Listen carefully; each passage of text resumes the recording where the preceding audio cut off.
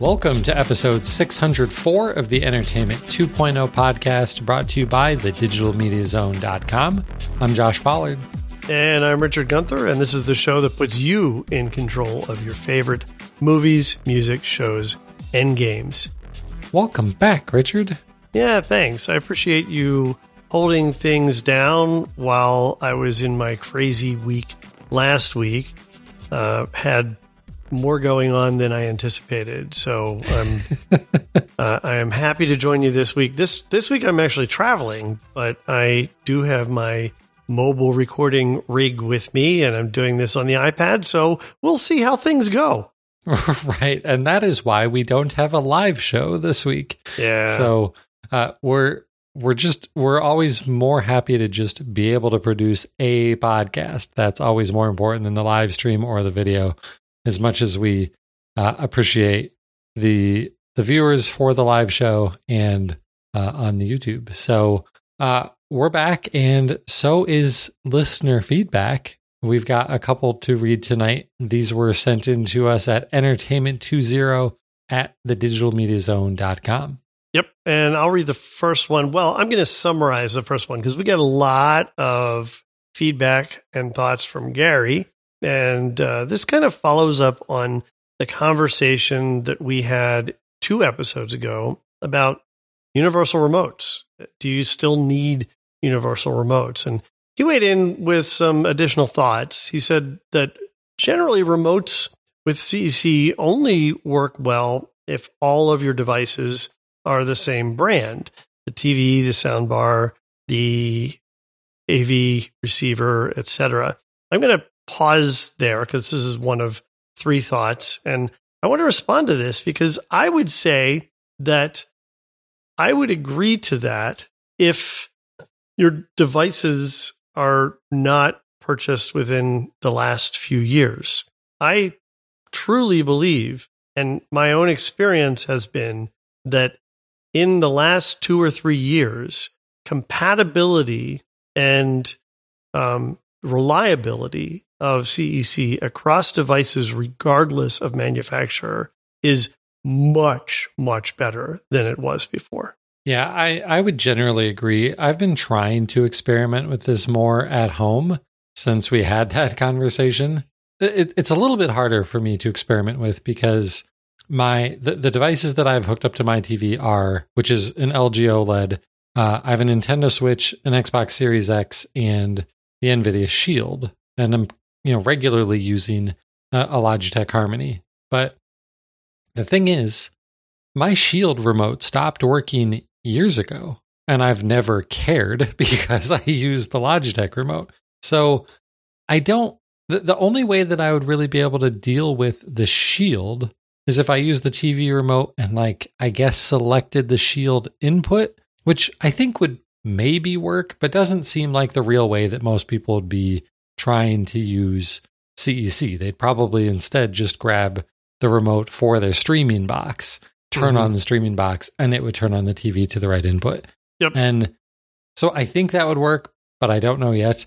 I think I've tried it with my Xbox a couple of times, and it's worked fine. It also works with the Nintendo Switch, which has been really, really nice. And so obviously, all of those are from different manufacturers, and it's been working out really well so far. And the other thing to keep in mind is that those streaming devices like the Google Chrome, and I'm not sure about Apple TV, but I think the Roku, they oftentimes have multiple ways of trying to communicate with the TV. For example, the Google TV remote, if you're not able to get the Google TV remote to turn your TV on and off and turn your receiver on and off and adjust the volume in the appropriate device all through CEC, you could also do it through IR from that same remote. And so maybe I'm a little bit, spoiled by the fact that Google really did things right when they put together their simple little remote for the Chromecast Google TV device. And does that little remote have volume buttons? It does. It has a little rocker on the side. So you have volume control, you have power. It even has an input button. And you can you can select whether you're using CEC or whether you're using IR for each of those independently. What I have found out is that remote, both at home and here at the rental property, will turn on my audio system, the TV, and obviously the device itself, and be able to control everything the way I need to, and then turn it all off when I'm done. I mean, it's really good. It's good because I only have one device, right? Like if I added another device into the mix, that would make this far more complicated. Right. Well, it does, but I think as long as that device isn't another streaming box, like if it's a game console, I think you're probably fine. Because, well, one, why would you need another streaming box? Like, I don't think most people have multiple streaming devices. You're kind of the exception there. Right. As usual. But they are more likely to have game consoles. And if you just grab the controller and it turns on the game console, and then the console turns on the TV to the right input, and the TV turns on the sound bar or whatever else you need for audio, then you're good. And it doesn't matter that your Google Chromecast doesn't, or whatever, doesn't turn on the Xbox for you, because you didn't need it to. Exactly. And you just exactly described the scenario that I have downstairs in the rec room here at the rental place, where I do have the Xbox and we have the cable box. And last time I was here, I finally figured out how to get the CEC to control all of that. And that's because the receiver that I have down there has the ability to basically listen for audio from some source. And when the new audio comes where there wasn't audio before, it will switch to that source, which is kind of cool. That is cool. So anyway, I think your mileage may vary depending on the age of your devices, the brand of your devices, and what you're trying to do and what all you're using. I think that's kind of the bottom line there. Now, his next suggestion is that if this isn't working, you could use the Broadcom RM Mini and program it for all of your devices. He does warn, though, that it regularly needs to be reprogrammed. I'm at a little bit of a disadvantage here because I don't know what a Broadcom RM Mini is. Do you, Josh? Well, he does provide a YouTube video that he made showing how to use one of these devices. It's basically, I think maybe the easiest way to describe it is to call it like a DIY Logitech Harmony, except with way more programming, because it is a device that will, and there are two versions of this, one that's just IR and one that's IR and RF, but you can program this thing to listen to or watch, I don't know how best to describe that, but the signals that your regular remote control can send. And so you grab your TV remote, program it to control this thing, and then using apps, or I guess I'm not even sure if it has its own remote control, then this thing works similar to like a Logitech Harmony Hub and sends out those commands for you. But according to him, like regularly codes change or commands change and stuff, and he has to, at least while he was using this, every few months would need to reprogram something because it would just stop working. And for most families, that is an unacceptable solution. Yeah, that would not make other people in the household very happy, for sure. No. All right. Well, his other thought we wanted to share with folks is that he also messaged us to let us know that he believes the best feature of YouTube Premium is music.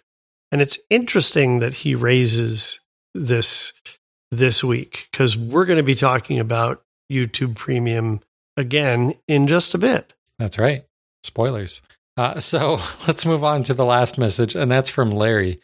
Very long-time listener. He says, I've been a long-time listener of this podcast, going way back to when Adam was hosting the show. So that's within the first 100 episodes. That was a really long time ago. He said this show was the reason that he started using Windows Media Center. So he said, Here's what's going on in my entertainment center. First, a little background. I built my first home theater PC in December of 2011. I eventually had 3 Windows Media Center PCs. I accessed cable TV using 2 HD Home Run Primes with cable cards. I also have a Windows home server to store recordings on, so all the Media Center PCs could have a common place to store recordings and DVD rips. He has Charter/Spectrum as his cable TV provider, and he says, a little while ago, I heard Charter would stop supporting cable cards in the not too distant future. So I figured I needed to come up with an alternative to live TV because we still watch the local news. I heard about Hulu's special offer of a $20 a month discount for 3 months on their live TV plus Disney Plus and ESPN Plus bundle. So I signed up and a week later decided to end my cable TV subscription. Wow. Consequently, I've shut down my Media Center PCs and the HD home runs and retired them. It's the end of an era. Oh. Oof. It's been a while since we've had one of these messages. Yep. He continues, I now have 3 Roku devices. I'm now learning how Hulu on Roku works. It's not as easy as Windows Media Center. It seems to be show-oriented instead of channel-oriented. The options for recording are nowhere near Media Center, and there are many other oddities. I will update you in a month or so how things are going. Thanks for the fantastic podcast. Wow, Larry, thank you for the fantastic message. It's always a sad moment when we hear of somebody shutting down another batch of Windows Windows Media Center PCs. Gosh, I can barely even say the name. It's been so long. It's been so long. You forgot what it's called. So long. But interesting that he's made this jump. I also found it interesting that the main reason that he had cable is local news. Like, he did mention where he lives, and he mentioned a city, and I'm assuming he's fairly close to that city. So could he have just gone with an over-the-air solution and probably been a lot less expensive? But maybe he does actually enjoy all of the other stuff that cable TV provides. Well, right. And with these services, he gets pretty much all the other channels that he might have had through a cable package with the Hulu with live TV option. I think his observation about how these streaming services are more show-oriented than channel-oriented is right on the nose. And I think that's something that all of these services have struggled with. They're trying to kind of have one foot in each camp where they still provide a linear experience to some extent, but also try to help you discover the stuff that either you want to watch or paid sponsors want you to watch. And so they're kind of combining a little bit of both. I haven't used the Hulu live TV experience, so I don't know what that's like. But what I've found with Google's is that Google's live TV figures out very quickly, and by Google's, I mean YouTube. YouTube TV learns very quickly what I like to watch at what times of day and surfaces those things at the top of the experience. And then if that's not what I want to watch, then I can flip over to the grid and go by channel the way I'm used to doing it. But it's really good at figuring out what I want to watch. And that's impressive. And that's not something that I think most cable TV providers are doing. And that sounds like a really great way to kind of, like you said, to provide both experiences of the show-oriented experience and the channel-oriented experience. Because whenever it is that Big Brother is on, that's what you're watching, right? Exactly. Now, there's one other thing I wanted to just kind of reminisce about here. The other day, I was thinking about Media Center, and I don't know why. I don't know what brought it up. might have been when this came in. It might have been because this message came in and I read it and I thought, oh, and thinking about it very seriously, I still don't believe that anybody has done it as well. I just don't. No. The one thing you're right. that others have done is helping you keep track of what you're watching and help you discover things that you might like. That's something that they never did in Media Center. But other than that sort of curated experience, as far as accessing different types of media across different types of apps, I still think Media Center had a better experience than anything else that's out there right now. Roku, Amazon, Apple TV, even Apple TV, yes. I really do think Microsoft still did it better. Yeah, I agree, because it was a more unified experience. But the problem is that the way that we get our content now is so much different. Yep. That I don't think it's possible to really make as unified of an experience there. Maybe with the exception of Google and Apple, because Google and Apple both have, well, but actually not even Apple, because Apple doesn't have a cable competitor solution. They don't have a live TV experience at all. Right. And I'm shocked really that they came Google out with a new device without introducing that. That's just bonkers to me. So Google's your only option here, because YouTube TV has the live TV experience. They have a music subscription service. They have a movie rental and purchase system also. No one else has all of those things, right? Am I missing anybody? Microsoft is on the path. Right. I think you're right. I mean, Microsoft isn't doing music anymore, but they still do have TV and movies for some reason. The Roku device doesn't have a music service. Apple doesn't have the live TV experience. Google, I think you're right. I think Google's the one that does it all.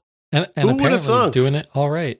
Yeah, I know. Like, it is kind of surprising. It is. And we're talking about them having, from a usability experience at least, one of the best streaming hardware devices. Yeah. It really is kind of shocking that it's Google that's doing this the best and has the most opportunity. They started. Right. It took a while, but they're getting there for sure. Yeah. Well, Larry, thank you so much for allowing us to go with you in that walk down memory lane. And we hope that Roku combined with Hulu and the extra bundle there works out well for you. We look forward to hearing back from you. It's been a few years since I've tried Hulu with live TV also, and I remember it being a very, very weird experience. So I don't know, maybe I should try and sign up for another trial or something to see how much it's changed and if it is a more normal experience now. But it probably is, because just regular old Hulu is just a very generic, looks like everything else experience now.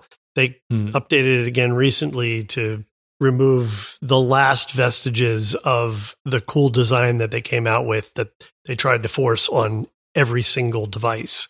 Right. Okay, so with that, we will move on to our news for the week.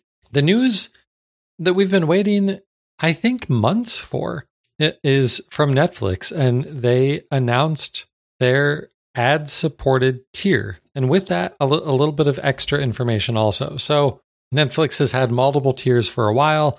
They've announced months ago that they would bring in ad-supported tier as they've seen their subscriber numbers start to decline for the first time in, like, what did we say, 12 years or something like that. Yeah. I want to just get something in right there. They had a decline. They had a quarter where they reported a decline. And of course, the sky was falling. For what it's worth, their latest earnings call reported an increase again. So really? Believe it or not, they're not dead yet. Well, we on this show, of course, never were predicting the death of Netflix. But at that previous quarterly earnings report, they expected to lose even more subscribers this quarter. So the fact that you're telling me that they announced an increase in subscribers is pretty impressive. Yep. Okay, so they've raised prices this year. It's getting pretty pricey. I think I'm paying $22 a month now for Netflix or something like that. And to fight the potential loss of subscribers and to hopefully gain more who aren't willing to pay nearly that much, they've finally introduced the Netflix Basic with Ads tier. And it's basically Netflix Basic, the lowest possible option from Netflix, but with ads. And the cost is $6.99 a month. That's $3 less per month than the regular Netflix Basic account. What else is different and the same? Well, what's the same is it's still a 720p max resolution. It still doesn't offer downloading to mobile devices. It still only allows you to watch on one device at a time. Obviously, the main difference there is the ads. So how many ads are you going to have to watch? They're saying 4 to 5 minutes of ads per hour of content.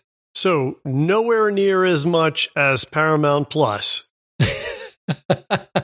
Also, nowhere near as much as you would get on broadcast television. Right. Yeah. Not even close. Like your average hour-long show on broadcast television is actually about 42 to 44 minutes in length. Right. And nowadays an ad break is 4 minutes. So I'm really impressed by this. I don't know what your thought was, but it seemed to me for a service that I was very dubious of. I feel like the companies that are offering this are just kind of watering down their offerings. This seems completely reasonable and it's cheaper. They didn't do what Apple did, or not Apple. Who was it that just created Disney. Disney has the same price you've always paid for the ad-supported tier now, and you get to pay more if you don't want the ads. But Netflix kept the price where it was and reduced the price for using this service with ads. I think this was very, very smart.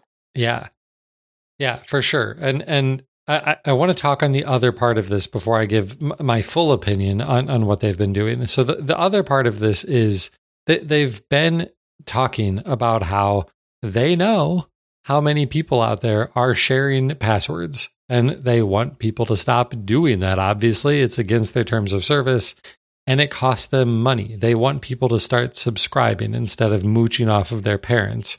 So that's one of the reasons that we think that they've introduced the ad-supported tier, get people to stop sharing passwords and just start their own for a much cheaper cost.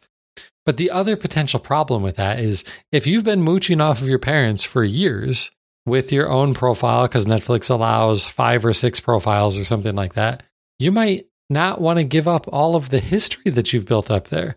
And so I think this is really smart. Netflix has rolled out a profile transfer feature where you can go in and say, I want to take this profile here and create a new account based on it. And it copies everything. Your recommendations, your watch list, your history, your saved games. If you're doing Netflix gaming, all of that just gets straight up copied to a brand new account that you start paying for on your own. And if for whatever reason I'm just going to keep going to the parent-child relationship, your parents still want to watch the stuff from your profile, it's still there. It doesn't get removed. So it's around if you want it to stay there. I think this is fantastic. This is so smart. Yeah. I mean, what they're really doing is they're going to ease people into this. They're not just clamping things down and say, the heck with those people that were cheating the system. We know you're there. We're going to try and make this a little bit easier on you. Sure, you probably don't want to pay, but here's how it's going to go. I am curious how they are going to handle the situation where, like, they know that the users are in a different area because they have a completely different IP address, but which can map to a region. And then they're using the same account as, let's say, the parents because they're in college. Like, are they going to make people in the same family get separate accounts just because you're not geolocated together? I'm eager to find out how they actually implement this change to accounts. Yeah, and I'm not familiar enough with their terms of service to know if that's acceptable use or not. Because is it truly like a family plan where you just have to be in the same family and it's okay? Or is it a household sort of thing where they're kind of describing it more as, yeah, all gotta be in the same building, folks? Right. I'm curious what it is they're going to crack down on specifically. So yeah, because how do you tell the difference between kids off at college for 9 months out of the year versus they're 30 years old and they moved out a while ago and they barely even call mom, let alone go home and watch her TV. And they know that too. No, just kidding. Right. I'm not sure, but the thing that impresses me the most out of all of this, and there's a lot here that impresses me, is how, and maybe we should take this as a moment to point out that you are a Netflix shareholder. I am not. So people can take what you say with a grain of salt. I am not a Netflix shareholder. Fair enough. And what really impresses me here is how like human of an approach they've taken to this whole thing. Yeah. So many companies would have been having all of these internal meetings to find out who's sharing passwords, and maybe coming up with ad-supported tier, and then in one fell swoop said, here it is, take it if you want it, and we are cracking down on shared passwords immediately. And instead, they spent months saying, we know that this is happening.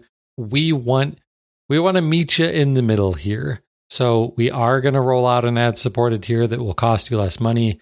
We are going to roll out this profile transfer feature so that you can easily migrate. And we're going to wait even longer to start the password sharing crackdown. Like they've said that they're not really going to start that until next year. So they're giving you all of this time to prep and to figure this out for you and the people that you're sharing with and stuff. And I just think it's a nice breath of fresh air to like acknowledge the humanity of people, and instead of just treating them as their wallet, you know? Yeah, no, totally. It's kind of the opposite of what you expect from a big corporation like Netflix. And maybe, just maybe, they learned their lesson and are still licking their Quickster wounds. Wow, it's been a long time since we've talked about Quickster. Look it up. Oh my gosh. Yeah. All right. Yeah. Why don't we move on? Look that one up for themselves. We have some Apple news, so why don't I do this one? Since you made me do the Apple news on my own last week, since you were here. And I did want to talk about that too, but that's okay. So we have some unexpected news from Apple, actually. Apple announced this week that they're raising prices on pretty much all of their services. And of course, for us, we care about the TV and music streaming services. Apple Music is going to go up by $1, which means it's going from $10 roughly to $11 roughly, which, check my math here, I think that makes it more expensive than all the other regular music services. Isn't everyone else still $10? I don't think that's the case for YouTube. Oh, well, let's talk about that in a bit. Exactly. Okay. So that's going up, but Spotify Premium is $10. A lot of other music services are $10 a month. So, they're figuring they're giving you more, and they do have a lot more features. They have this whole spatial audio stuff. They're adding a lot of videos to the service as well. So they figure they're giving you more value there. They also talk about licensing being one of the things that's driving that. Apple TV, however, is also going up from the initial crazy cheap price of $5 a month to $7 a month.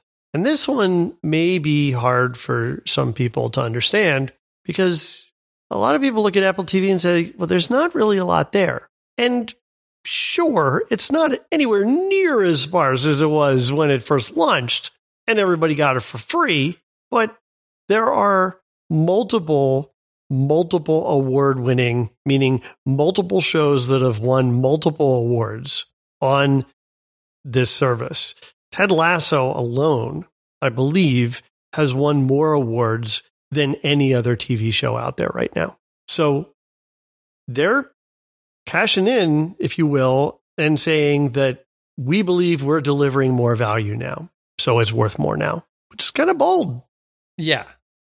Now, this is all part of these larger services that they have. So Apple One, for example, is now going to go up in price from $15 a month to $17 a month. That has the music, the TV, the arcade, iCloud, and the family plan is now going to be $23 for 6 users.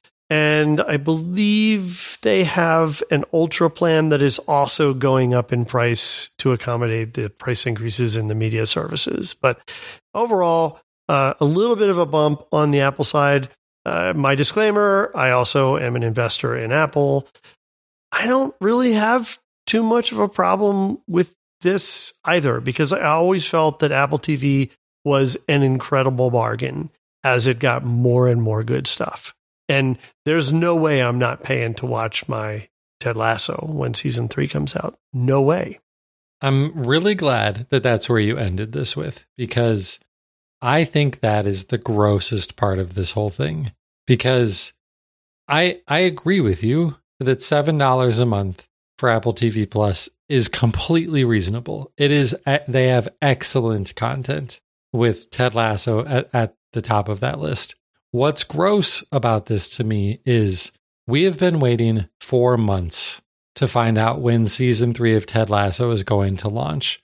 Everyone expected it to be late summer or fall. We're halfway through fall at this point, and there's still not even a release date for season 3 of Ted Lasso. And now suddenly they're increasing the price. It feels to me like they are holding Ted Lasso season 3 until they can get more money out of people by increasing the subscription cost. Wow. That's interesting. I mean, maybe they are. I don't know. And I'm not saying that's good or bad. I do find that I'm watching more than just Ted Lasso there, right? There's other shows that I'm enjoying. There are numerous series and movies now that have been really good as well. Mm-hmm. So they recognize that they're offering more value than what they were charging before, in their opinion. And so they're upping the price. And unlike how I used to just get on Uncle Les's case over at CBS, I do feel like this is worth it. And agreed. I do think it's worth it. And I think it's just the contrast of how I think Netflix was so careful to do things in a way that actually seemed to care about people. And Apple is like, I know how we can make even more money off of Ted Lasso. We cannot release it until we've increased the subscription price of the service. Yes. And from a stockholder's perspective, I say thank you. Right. All right. Well, let's jump into some audio news. The theme of the show here, folks, is everything is costing more. Apparently, inflation also comes to media services. Not really a surprise. This one with less concrete information. Spotify is basically saying that they are going to be increasing the price of Spotify, but they haven't really said by how much. And Apple just made this a whole lot easier for them. It's going to be $1. Hopefully. I hope so. I mean, come on. I hope so. But we'll see. I mean, I hope so. The other, of course, thing that we've been waiting on with Spotify, though, is how about a hi-fi plan? And Spotify's been doing a bunch of like user surveys and stuff like that to gauge interest in what people would be willing to pay. And a lot of that survey data makes it look like the hi-fi plan could be coming soon at $20 a month, which I think would make it the same as Tidal and some of the other services that offer what you would consider lossless audio quality. Actually, let me take a step back on that. Like, it would make it the same price as Tidal, but Apple is now offering I was going to butt in and say Apple has lossless as part of their now $11 plan. Right. And I think Amazon does too, if I remember correctly. No, they charge you more for it. Okay. But it's not $20 a month. No. Yeah. All right. So Spotify increases probably coming next year, but who knows? They could do it next week now. Apple gave them cover. So next week, more expensive Spotify and hopefully Ted Lasso season 3. So, but that is not even the last story that we have this week about the cost of services going up. Nope, we're just talking. That's all we're talking about. It's all about inflation this week. Until we get to the gaming section. But all right, so last story in audio. This is kind of an audio and video story, though. So we mentioned that YouTube has a music streaming service, and I looked it up while you were talking. If you just want YouTube Music Premium, you're correct. It is $9.99 a month, just like Spotify and what Apple Music was. But the better deal, if you are a fan of YouTube Music and you watch YouTube at all, and this is what Gary was talking about in his message that we rudely cut so short, is that YouTube offers another subscription service that is just called YouTube Premium. And there is a YouTube Premium family plan here. And what YouTube Premium family gives you is YouTube Music and an ad-free YouTube experience, which, like, I don't know, that sounds like paradise. The ability to download videos from YouTube, and if you're on a mobile device, the ability to play music and videos either as background apps or with the screen off, which if you're just watching YouTube without one of these types of subscriptions and you go to another app or turn your screen off, it stops playing. Oh, that to me feels like extortion. I hate that. Yeah. So the single user plan for YouTube Premium is still $11.99 a month, but the family plan is the one increasing, and it is going up by $5 a month to $22.99 a month. Starting, this is also confusing for most people. It'll be starting November 21st, but apparently for some longtime customers, they've received messages from YouTube that have said, "We really value you, so your subscription isn't going up until April." What do you think about this, Richard? What I think about it is I don't get it. I mean, I just don't understand what's so special about the family plan.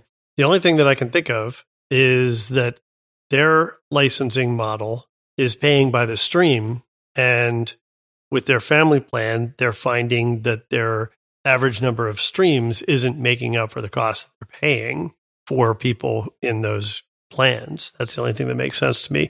The other thing that I think is that I can't believe that you don't like mid-word ad rolls in YouTube. What are you talking about?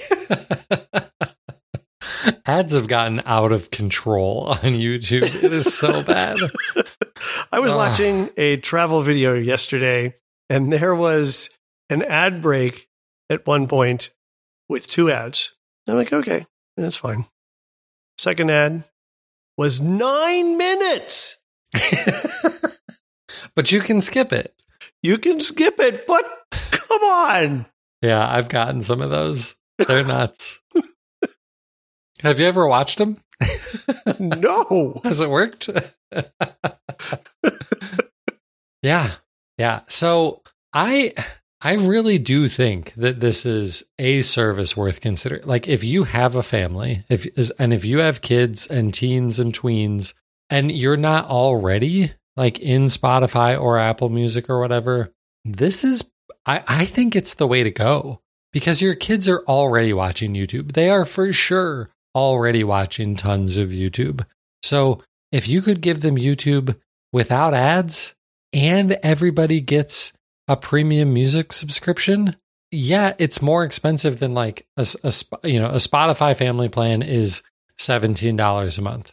Would I pay $23 a month if I could get Spotify family and no ads in YouTube? Yes, I would. Yeah. But I'm not switching to YouTube music at this point. Yeah, and I don't know what your thoughts are on it, but I don't like the YouTube music experience. I had the 3-month premium trial thing last year, and the YouTube music app is basically YouTube, but it's music tiles instead of videos, and some of them are videos, and I don't really like the YouTube experience. So it just didn't feel like a music app to me at all. But it is probably how people who went to YouTube to watch music interacted with YouTube. So it probably makes sense to them. I was never one of these people that went to YouTube to watch music or to listen to music. It's because we're too old. Like all of the young people, this is how they listen to music now. Yeah, I don't understand that. And I do still use YouTube for some music, but only like live performances. I'm not just going to like queue up a playlist of an album on YouTube. That seems ridiculous. Right. I'll watch videos. Like I do have a playlist of favorite videos and favorite songs and stuff like that, but it's because it's the videos, not just to listen to some song. Right. Exactly. So yeah, I don't like it enough to be willing to step away from my years of Spotify history at this point.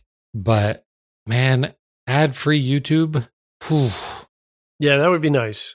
It would be really nice. I have to figure out if I'm willing to pay $12 for that. Yeah. And I could do just the single person one. And that would help most of our situations. Cause like most of the YouTube that my kids are watching is on the Shield, which is logged in as me. So, right. Yeah. Which, just wrecks my YouTube suggestions. Oh, I'm sure. I'm sure. Yeah. But, that's life. All right. Well, let's move on to some gaming news. And I think this will be fairly short. So there's a new set of gaming headphones from Razer that I think are kind of interesting. These are the Razer Hammerhead Hyperspeed earbuds. And I think that's one of the love the name. Hammerhead Hyperspeed. It's really awesome. long, isn't it? What I think is interesting is that these are earbuds to use with your Xbox or your PlayStation. And when I say earbuds, think AirPods because they look exactly like AirPods. Right down to the little stem hanging out of your ear. That I don't know, what are we, 5 years into AirPods and I still think it looks weird, but maybe that's just me.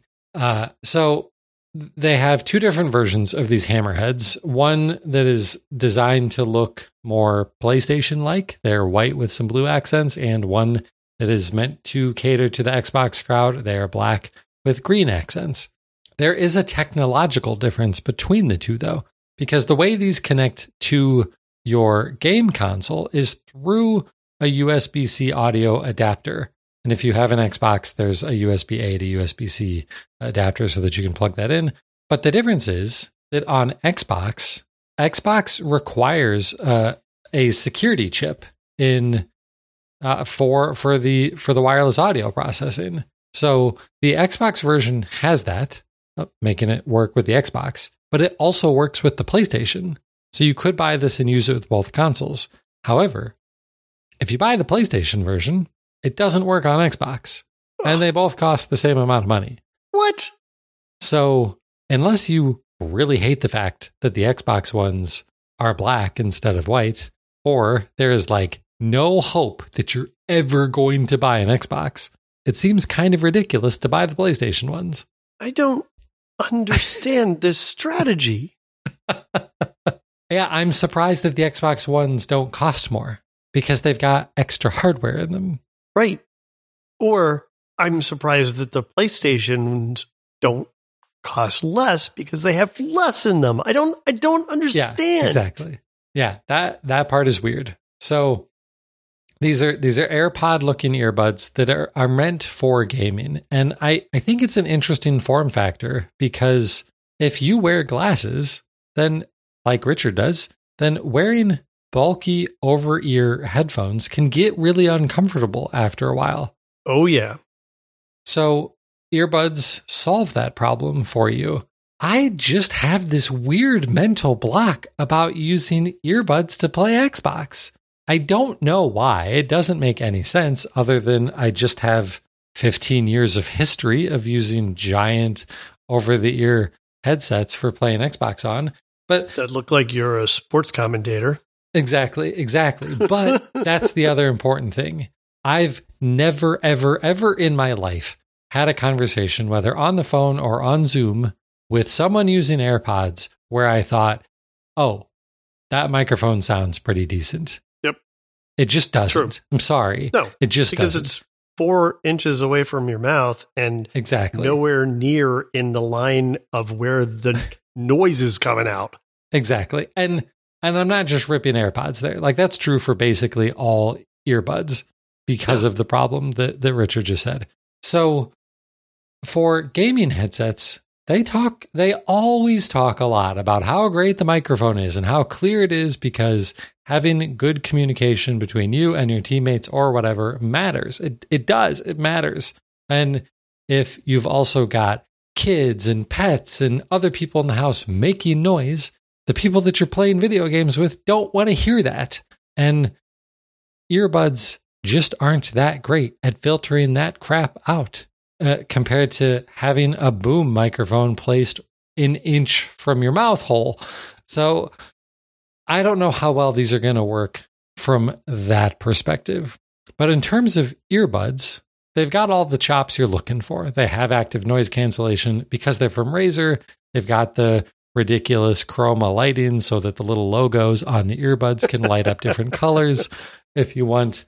And despite the fact that they're wireless, it is a low latency connection. If you're using the USB audio adapter, the latency is between 25 and 35 milliseconds, which at first sounded like a lot, but then I started doing some research on other gaming headsets like from Turtle Beach and stuff, and in some cases, it's like a quarter. I saw one of the more recent Turtle Beach headsets averaging 91 milliseconds of latency, and that's noticeable. That's a lot of latency. Yeah, right. So 25 to 35 is pretty dang good. They also do support Bluetooth if you want to connect them to your phone or whatever, and you get about 8 hours of charge out of these. The really important thing about it, though, is while they do have Bluetooth 5.2 and they have the separate audio adapter, if you pair them to your phone and your Xbox or whatever, you cannot use it for both things at the same time. You cannot be playing your game and having a phone call at the same time. And other devices, like that is becoming a more common feature on headsets across the board. So for these earbuds that are brand new and cost $150, I think it's pretty disappointing that it doesn't support that functionality. I'm curious, if you did get a call, would it just kind of take over the audio, which is what I have found happens with my AirPods when I get a call and I was on my computer, for example. It seems like it's most likely to do the opposite of what you'd want it to do. Now, I'm just being a jerk there. I would kind of hope that that's what it would do, but I don't know. And I don't think they're actually available yet. So there aren't reviews to tell us if it does that. So, but they are interesting. They look nice, but I kind of want them just to see if I actually would like the idea of wearing earbuds on the couch while playing Xbox. It just sounds so weird to me. which doesn't make any sense. I'm just weird. All right, last gaming story, and that is a little bit of news out of Xbox as Phil Spencer was being interviewed. Well, nuts. I didn't write it down. It's for one of the big magazines, and I think in partnership with The Verge. And he talked a lot about Xbox Cloud Gaming, and we got some interesting numbers. Apparently, Xbox Cloud Gaming has now been used by over 20 million people, which I think is pretty good. I'm curious what sort of impact to that number we saw after they allowed people to start playing Fortnite through Xbox Cloud Gaming without paying for Xbox Cloud Gaming. Because otherwise, to play through the library of Xbox Game Pass games, that is a $15 a month subscription. It's more than just cloud gaming, of course. For that gets you the entire Game Pass library on consoles and PCs and Xbox Live Gold functionality. So there's a lot to it for $15. It's not just the cloud gaming, but I am curious what sort of impact Fortnite had on those numbers. Also, some interesting news for, it feels like it's got to be 2 years now. Microsoft has been talking about, they've been working on creating a standalone device that would function like a streaming stick, think like a Roku, that you would plug into your TV, and its main purpose in life would be to give you that Xbox Cloud Gaming functionality. And Phil Spencer said during this interview, yeah, we're not doing that anymore. We gave up on that. We shelved that idea when we started partnering with Samsung to build our software right into Samsung TVs. And that makes sense. Like, Samsung is still the number one TV manufacturer on the planet. And every time you and I talked about this, Richard, we wondered, what else does this device do? How powerful is this device? Is it going to have a bunch of apps? Like, how does this work? And now they don't need to figure that out because they basically scrapped this. Yeah. And the other thing I think that we did also talk about when we talked about the Samsung deal is that it's now far less likely that they would come out with a standalone device, because why would you if it's just software, if all you need is software to pull this off? And I would believe that Samsung is the first step. If they're confident enough that they're going to shelve the idea of any hardware for this, then that suggests to me that they're working on deals with LG, maybe with Sony. That one's a little bit harder to imagine. But, some of the other brands that you're seeing in the US as well, like Vizio and maybe TCL or something like that. Yeah, if we were doing a CES prediction show right now, I would absolutely peg that at CES, at least LG, if not one or two other manufacturers, announces that they have this functionality built into 2023 model TVs. Yep. But Phil Spencer did say that they're not ruling out the possibility of making a hardware device in the future, but that if they were to do it, it would be years away. Which, frankly, just in my opinion, makes no sense. Because I think the further we get away, the more you're going to be able to not need hardware. Yeah, I agree. All right. Well, that's it for our news this week. Richard, what has been going on in your entertainment center over the last couple of weeks? Yeah, so it's been kind of a mix between being at home and being out here. And I have continued to watch some of the stuff that I've been watching, like The Amazing Race, Lower Decks. I finished The Boys season 3, finally. Wow, that show, so violent, still a good story. It is really preachy this season. And I noticed this as also I was watching, I forget what I was watching last night, but watched something last night that made me think, you know what? I'm really tired of stories being told, on the Orville, of stories being told that are clear and obvious parallels to the political turmoil and discord that we're seeing in the United States and other places in the world. just kind of shrouding as this story happening in some other planet or this story happening in some other context. It's getting old. So I hope we don't get too many more of them. That's pretty much what The Boys seemed like most of this season, unfortunately. New Amsterdam has started, and I am behind on that. This is one of my favorite feel-good shows. I have confirmed through multiple sources that this is the final season. I am not declaring it dead before its time now. This is the final season.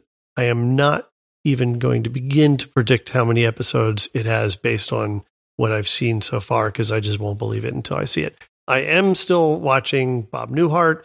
Lord of the Rings is so good. We're still watching a few episodes of that. House of the Dragon, that's the latest Game of Thrones show, just finished. It had an amazing penultimate episode, and I would argue that the show that we did on Let's Talk About Thrones to talk about that penultimate episode was a lot of fun. Then it had a kind of disappointing season finale in the spirit of how Game of Thrones works.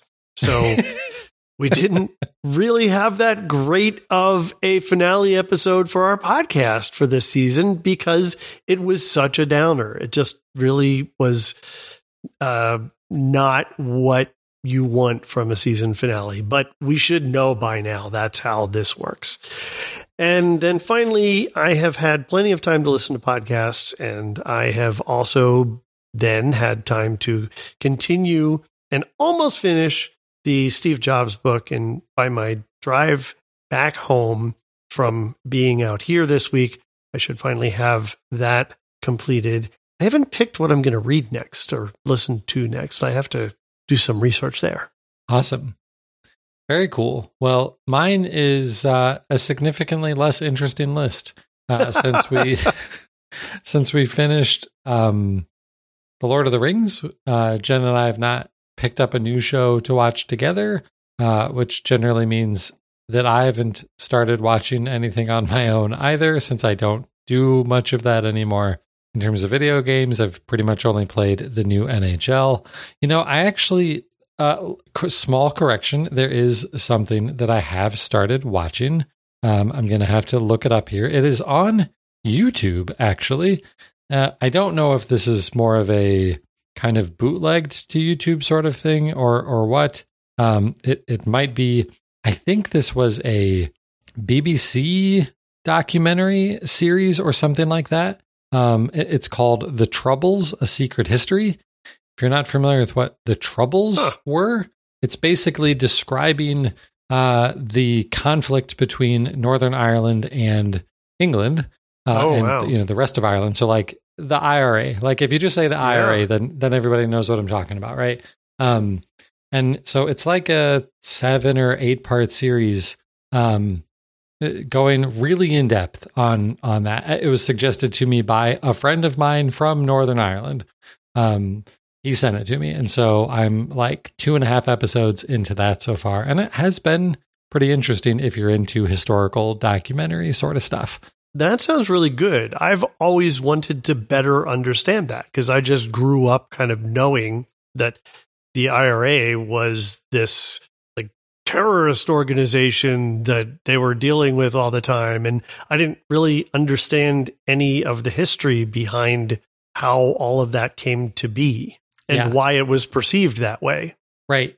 Because the way that you just described it is how most Americans learned about it. Like, right. I've only ever heard of the IRA as described as a terrorist organization. And as I was watching the most recent time I was watching an episode, I thought, this really brings home the statement that the same group, depending on what side you're on, can either be viewed as a terrorist group or freedom fighters. Yep. It's all based on your perspective. And I've learned a lot through this for sure. I won't really go any deeper than that, especially to get too political about that. But it's been really, really eye-opening. I've learned a ton already. So I've been watching that. And I did just start a new book. It's a book called Be the Bridge by Latasha Morrison. And it's not going to be a book for everybody. This is a book about racial reconciliation within the American church. So, pretty specific topic there, but comes pretty well recommended. Seems like a pretty good book on the topic. So, wanted to learn more about that. So, cool. That's it. That's it for me.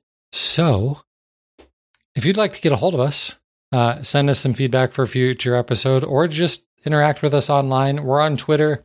Richard is at Richard Gunther. I'm at Josh Pollard, and the website is at DigiMediaZone.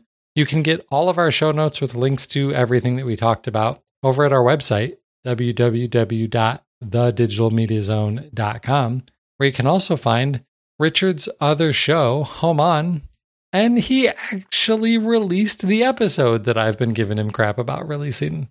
Literally hours before leaving to come back down here, because I knew that if I didn't get it done before I left, I wouldn't get it done for another week or so. So yes, I did get that out, and it was a hard edit for me because my guest, a HomeKit developer, Matt Corey, he and I spoke for well over an hour and a half, and he was really, really interesting. And I had to cut it down to keep it under an hour. And this guy should be on radio or be a podcaster himself. He has an amazing radio voice.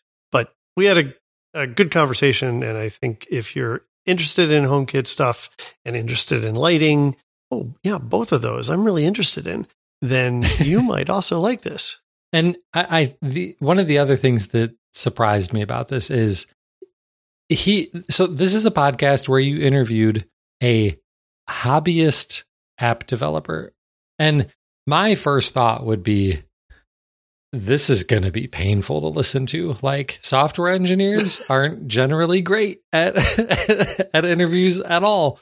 But this guy, not at all. In addition to having the great voice, he talks so well about this stuff, and he has really cool stories about use cases that people have come up with that are like actually life-changing uses for smart home technology. And I absolutely loved this episode. It's great smart home stuff. It's great content from a hobbyist developer who's doing good work and finding success in that. I liked this one a lot. Yeah, cool. Yeah, it was fun to do. Thank you. Yeah.